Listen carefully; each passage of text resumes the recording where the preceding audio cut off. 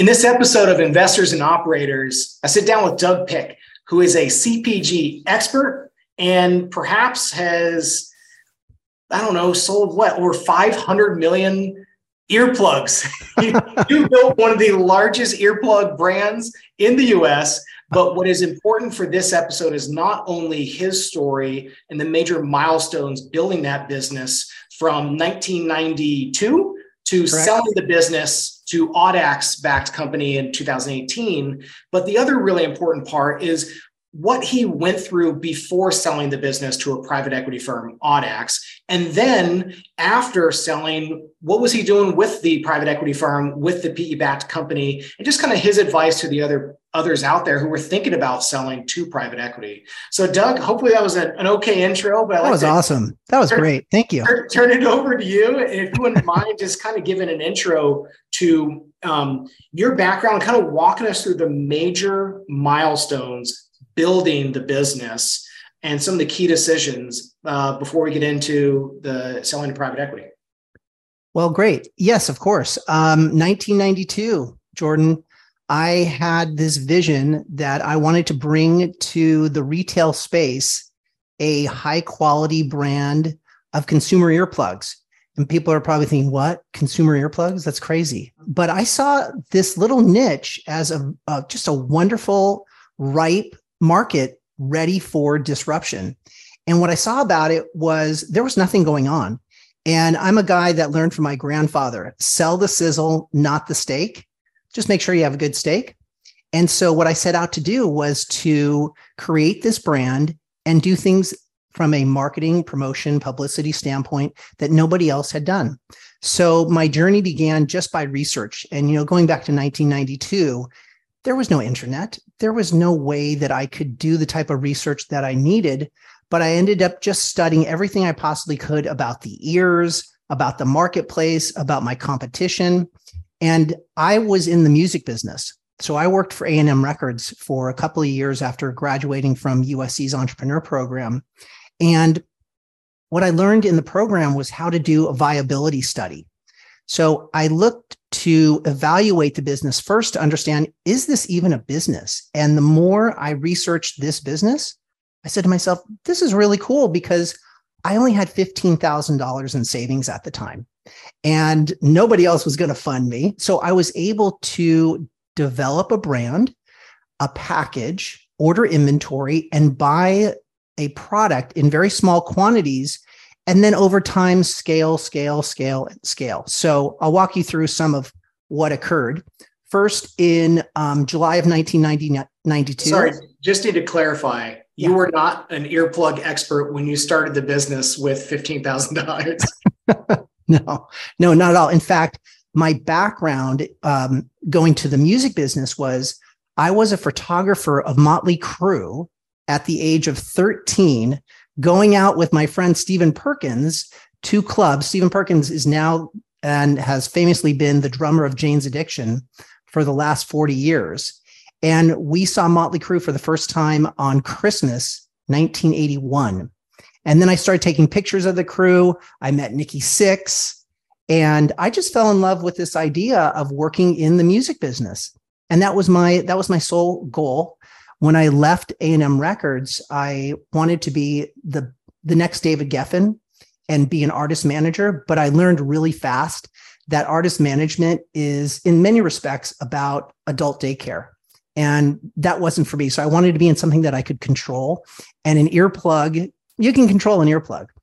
I think the interesting entrepreneurial lesson here is you might not have understood necessarily the product or service, but you had a connection and an understanding of the potential customer. Yeah, exactly. Okay, there are all these different products and services. I'm going to find something to sell to somebody I'm connected with in an industry that I generally know about. Yeah, exactly. And I was a consumer of the product. My brother introduced me to wearing earplugs for sleep, which was extremely foreign. And he said, just try it. And when I did, I was like, oh my God, I just had the best sleep I've ever had. And what I learned in that moment was that sleeping with earplugs helps one in very much the same way as someone who may be into meditation or yoga to focus on their breath.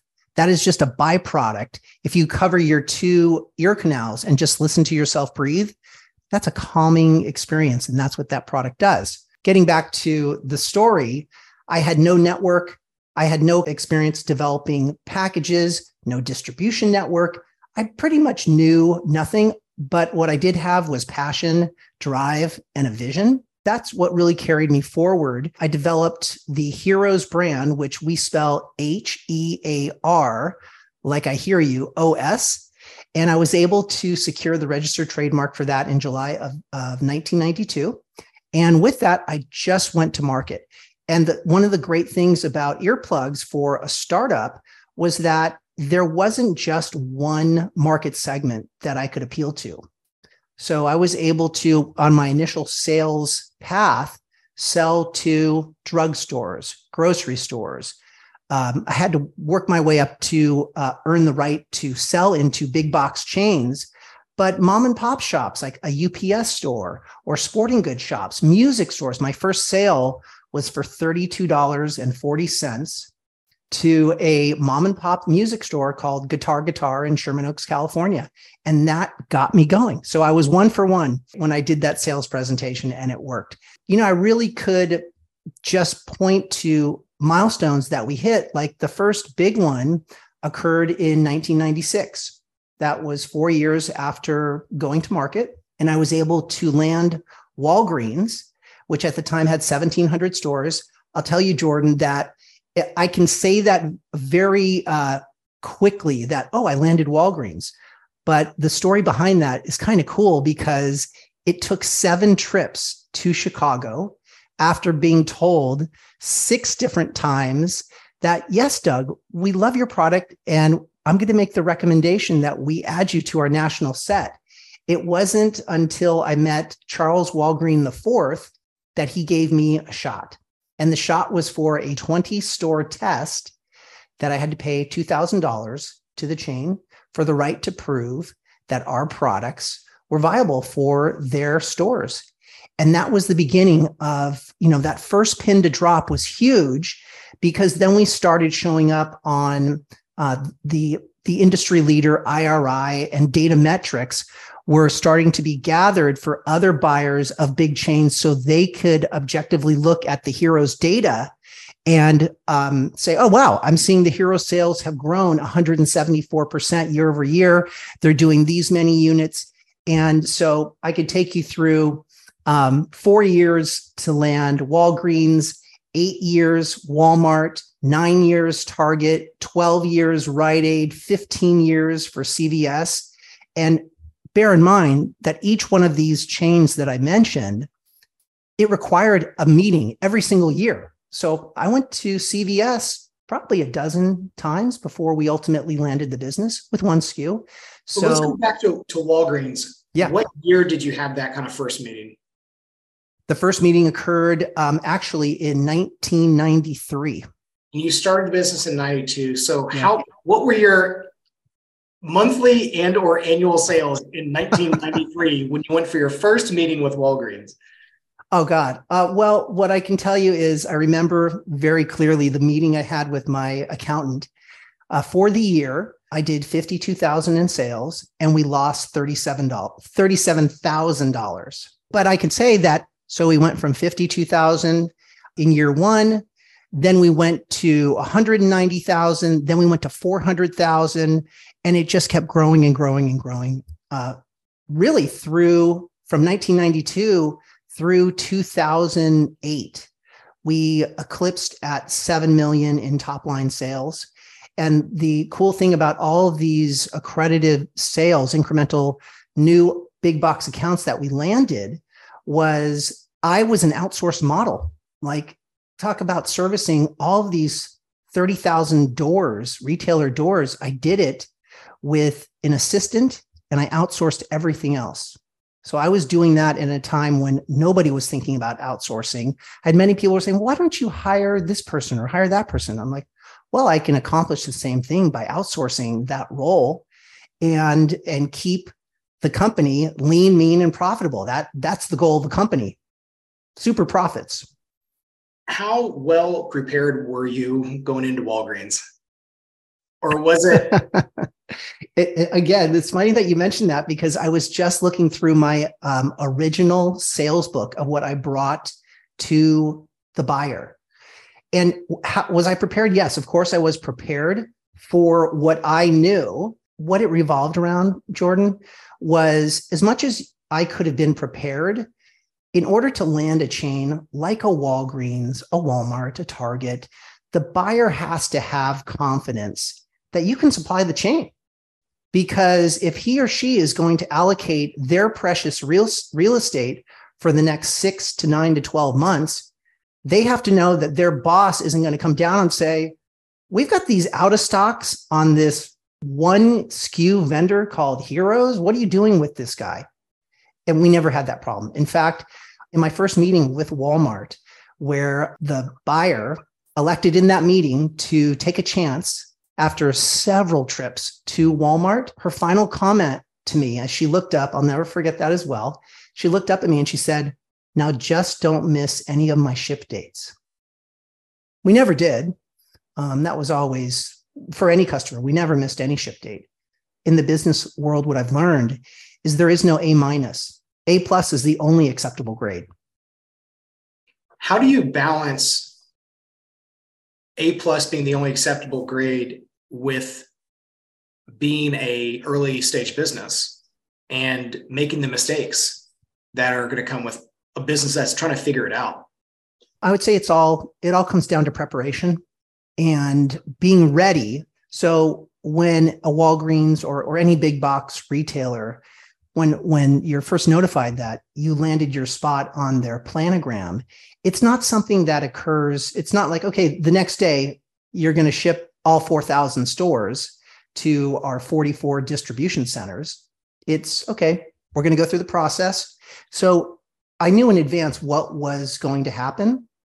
And I also negotiated extremely favorable terms with my vendors so that I could order as much as I want and the product would be delivered and I would get paid by my customers prior to paying my vendor. So the ability to scale and remain as the 100% owner, the sole financier of the business throughout the company's trajectory was actually a blessing. It just worked out.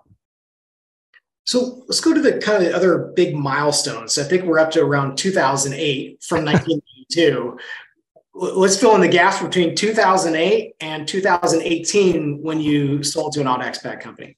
I remember I did an interview on Fox Business in 2009, and I was asked by Jenna Lee. She said, "So tell me, how's the economic downturn affecting your business?" And at that moment, I said, "Well, it really hasn't." But I didn't know of the storm that was brewing. And that storm was that the retail marketplace recognized that working with brands for what they considered commodity products was not necessarily the most profitable means for them to approach the categories. And so post the 2008, 2009 economic correction, what occurred was a shift. So we had created not only the Heroes brand, but the Sleep Pretty and Pink brand. And that was a super success for us. And as a result, what happened post 2009 were the retail buyers were saying, "Thanks so much for telling us about what you're planning for your brand. Now we want to talk about our brand." And in doing so, what they were able to do was really maximize their profits, because by selling a Walgreens or CVS brand, they're able to put those categories up for auction and go with the best quality vendor at the most competitive price, and they own the traffic. So they're in control and they maximize that. So I actually hit what I called a double down or die moment. And I had two choices the way I looked at it as the CEO. I could remain as a distributor of 3M earplugs. I own the brands, but the products were made by 3M for us. They make tremendously, wonderfully quality products. Or I could go down the manufacturing road. And because I was so successful at marketing and distribution, I said, manufacturing is going to be just that easy. And it wasn't, Jordan. It was the most difficult path I could have chosen. And it was really built over 6 years. So in 2011 was when I started making the first investments. And it just was the beginning of a very difficult time for me in 2016. So I was building this manufacturing company, stops and starts. I was funding 3M inventory because the manufacturing was not quite where it needed to be. We were getting closer and closer. I got the right engineer in place in order to do it. And so in late 2016, with all of the complications of the market, my competitors, I was in competition with my retail customers in many regards because I was a brand guy, but I pivoted to private brand. I raised the white flag. And what I'll tell you in full transparency is I did it all wrong. I didn't have a book. I didn't have a roadmap for how I was going to help move this business to the next level of where it needed to go. And so what I did is, again, doing it all wrong. I learned the hard way. I just started reaching out to my network, letting people know that, hey, I was looking for a partner that had the financial resources to help Heroes get to that next level. And in late 2016, a friend of mine introduced me to someone who really thought it was a neat opportunity for his company and move forward with me. So let's dive deeper into this idea of double down or die. Is it that you should have doubled down on what you were best at as opposed to going into market manufacturing? Well, again, just like when I started my business, I had no experience in manufacturing. So I had utter confidence that I could tackle that mountain just as I did with marketing and distribution. And in all honesty, I got my head handed to me. It was extremely, extremely difficult. It was just something that I thought I would learn as I went along. And the double down or die, what was really interesting in hindsight is that one of my biggest competitors also saw, I learned years later, one of my biggest competitors went down the same path that I did to extricate themselves from being a distributor. And they made some small investments into manufacturing, but they gave up. I didn't give up. And what ended up occurring was jumping all the way ahead to 2019. I was able, because of my manufacturing and because of all of the sales that I was working on getting for all those years, in 2019, we took about 70% of market share away from our biggest competitor because I had persevered through the manufacturing. They didn't. So you doubled down on your decision to vertically integrate to the manufacturing and the distribution. Were you also doing the design? Yes. So you were design, marketing, distribution, but then it's like, hey, we're going to make a big decision in 2008, 11 to go into manufacturing. Yes, it was a researching process. And bear in mind, I have to make one small correction for you. At the beginning of this chat, you said we're a big manufacturer of earplugs. Very small, very, very small in the grand scheme of earplugs. And earplugs as a marketplace is 10 billion units a year.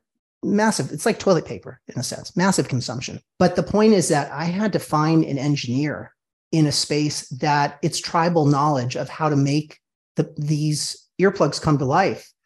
And all of the vendors that I'd worked with, 3M, Honeywell, the earplug manufacturing facilities were locked down, top secret, non-compete. You couldn't get within 100 feet of the manufacturing. So here I was wanting to double down, but I had difficulty finding the guy or gal that knew how to do it and even having any idea of how it was done. So I went in blind. It really was by the grace of God that it all worked out. So why did you succeed with getting into manufacturing, but the competitor didn't? It was just my sheer tenacity. I would not give up on what I had set the course for. And I was going to get to that place no matter what, because also I wanted to grow. I wanted to innovate. I'm about innovation. I love to do what I call delightfully disruptive products. The way I saw it, there were no innovations in the space. So, I lived the American dream. I bet it all, and it just happened to work out. So let's go to 2000, 16, 17, 18. Yeah. When now you're starting to get into M&A discussions, walk us through what the situation was and your thought process in selling the business. Honestly, it was one of desperation. It was veiled desperation. I was in a tough spot. Company was losing money, and the manufacturing was coming along, getting closer and closer to being where it needed to be, but not quite there. And I really needed support. I also didn't know the first thing, just like when I started my company, I didn't know the first thing about a merger, acquisition, financing, any of that at that point. So as I mentioned, I just reached out to my network to let bigger companies know, and that included going to 3M, saying, hey, we've got this great brand, we've got a great relationship. Wherever I could see an angle to do a partnership, some type of acquisition, I took it. And it ended up being, there were two parties that were interested. It's a little bit complicated. I'll do my best to explain what happened, but I met one company and the CEO and I got along terrific. He saw the opportunity, $250 million company, great entrepreneur, super guy. But what happened with him, we actually went into an LOI. And he had to call me one day and say, Doug, I'm so sorry. We really have to pump the brakes. And it's not going to really work at this moment for me to acquire your business. And at that moment, things were kind of looking up for the business. The manufacturing was getting closer. I could see those cost efficiencies starting to get closer and closer. And then I met another entrepreneur, again, great guy, saw the potential with an alliance and wanted to build something special with me.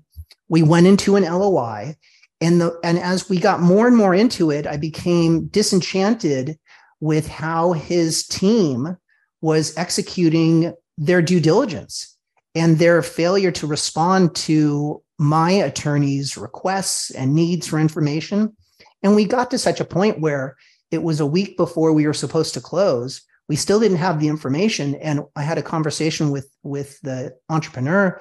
And I said, look, I'm happy to do this deal with you if you want to do it for all cash. But I'm not going to do a partial cash, partial equity situation, because in the back of my mind, I didn't think it would ever come together. So he elected to pass.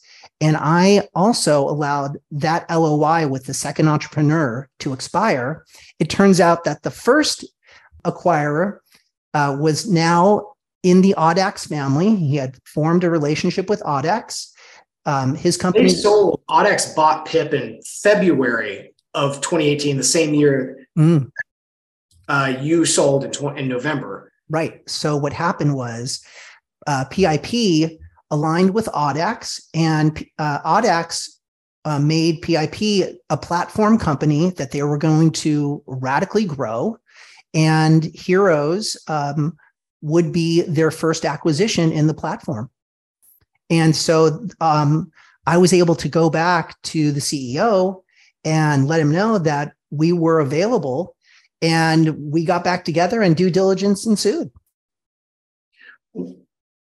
What are some of the most important things you wish you would have known before doing a transaction? What advice do you have for sellers out there when they are being approached by private equity firms? It comes down to alignment of values, alignment of vision, and personalities, I think.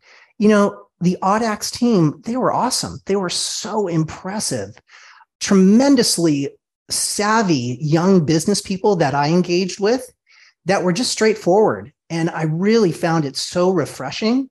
I wouldn't say we had any specific challenges with that team. I would say what I would offer to others as they are contemplating and going into due diligence is to be mindful of full transparency. If there's any outliers or any situations that you need to communicate to the acquiring party, don't hold back. Be straight up. Well, I think a lot of times, you have scenarios where people are like intentionally hiding the boat, the airplane. Yeah. Like, oh, I've had this business for 20 years. It's a business expense. Right. And I think you have other things that they might just not know is part of a diligence process. So you're hitting on a great point, which is going through that exercise and writing down either individually with your ownership group or with your team, on each part of the business, the good and the bad, and using it as a brainstorming session to try to get everything out. Because guess what? It will come up in diligence. And if you are not prepared, you will get less money. If you don't know how to answer these diligence questions, it is a negotiation point. So it's going to come out. You might as well start to plan for it 3 to 6 months ahead of time. Absolutely. There's no hiding anything in any part of our world. And especially when it comes to an acquisition, I can tell you one moment in time that was just awful, Jordan. And I wrote about it in a blog, which is we were in due diligence and everything was going along perfect. And one day I got a call from our Walgreens buyer letting us know that after 22 years, the chain had made a decision to go in a different direction. They were one of our biggest customers. And I had to tell the CEO, we lost the account. And that deals are extremely fragile. And I thought, this is probably going to be the end of the acquisition, but it wasn't, because the CEO appreciated the transparency, valued the manufacturing, the brands that I had built, and just, I'm a straightforward guy.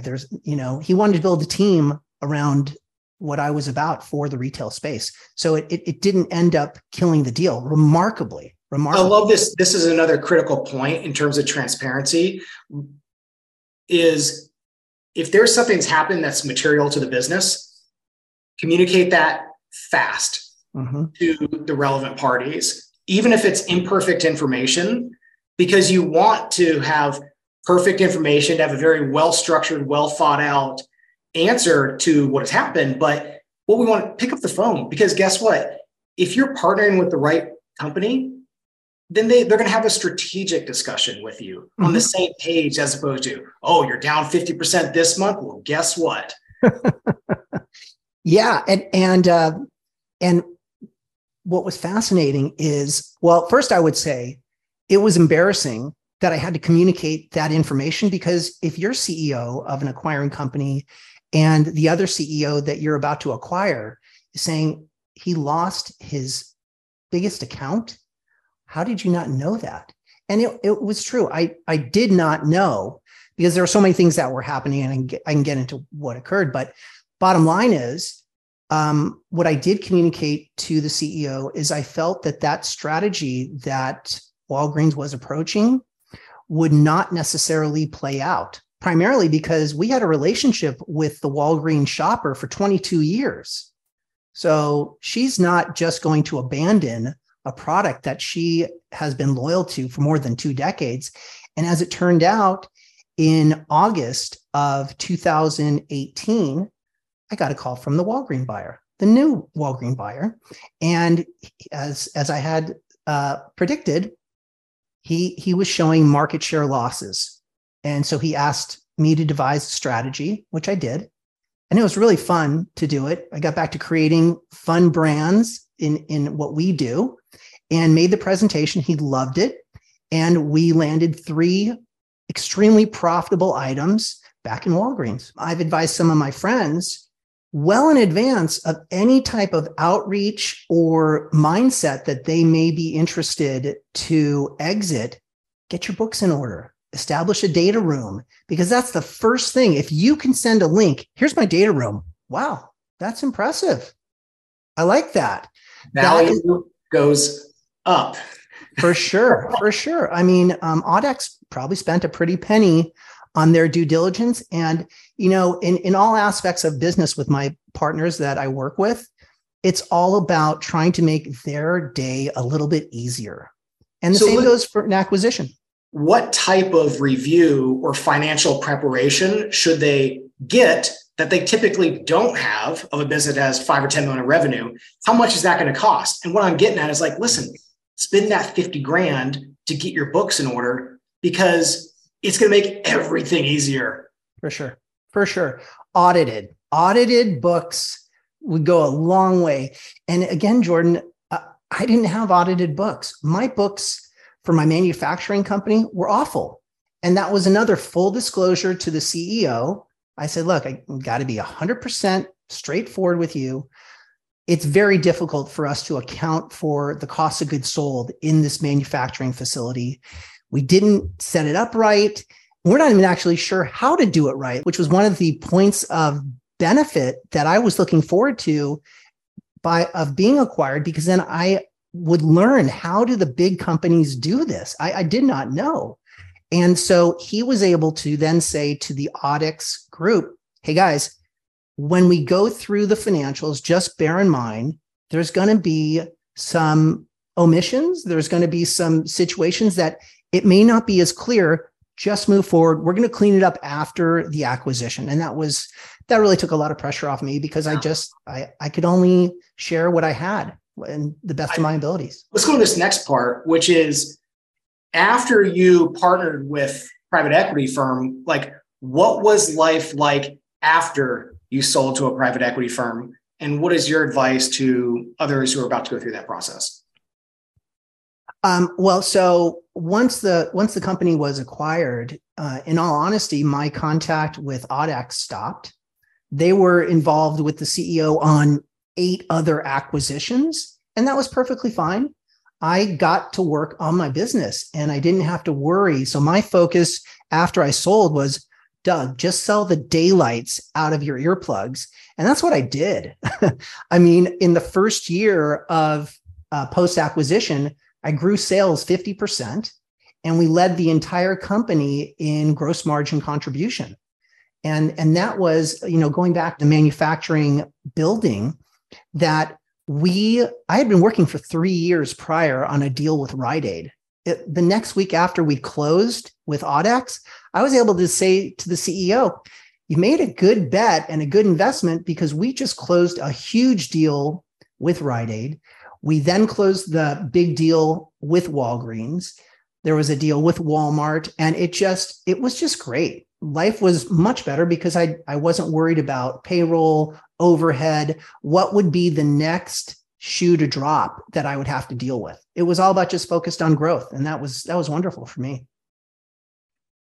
What is the highlight of your entrepreneurial journey over 30 years?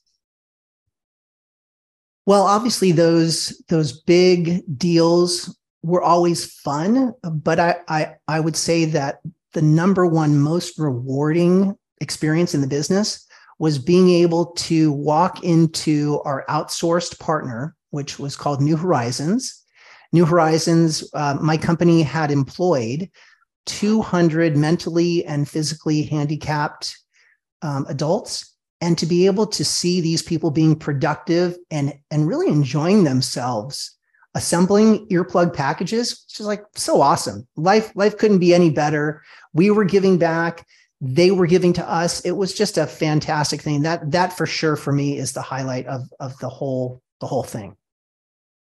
There we go. All right. Well, I hope that this is episode 1 of multiple that we could shoot, because we can go on for hours about probably 30 years of building a business. I appreciate you taking the time for doing this. My pleasure. Thank you for having me. It's a treat.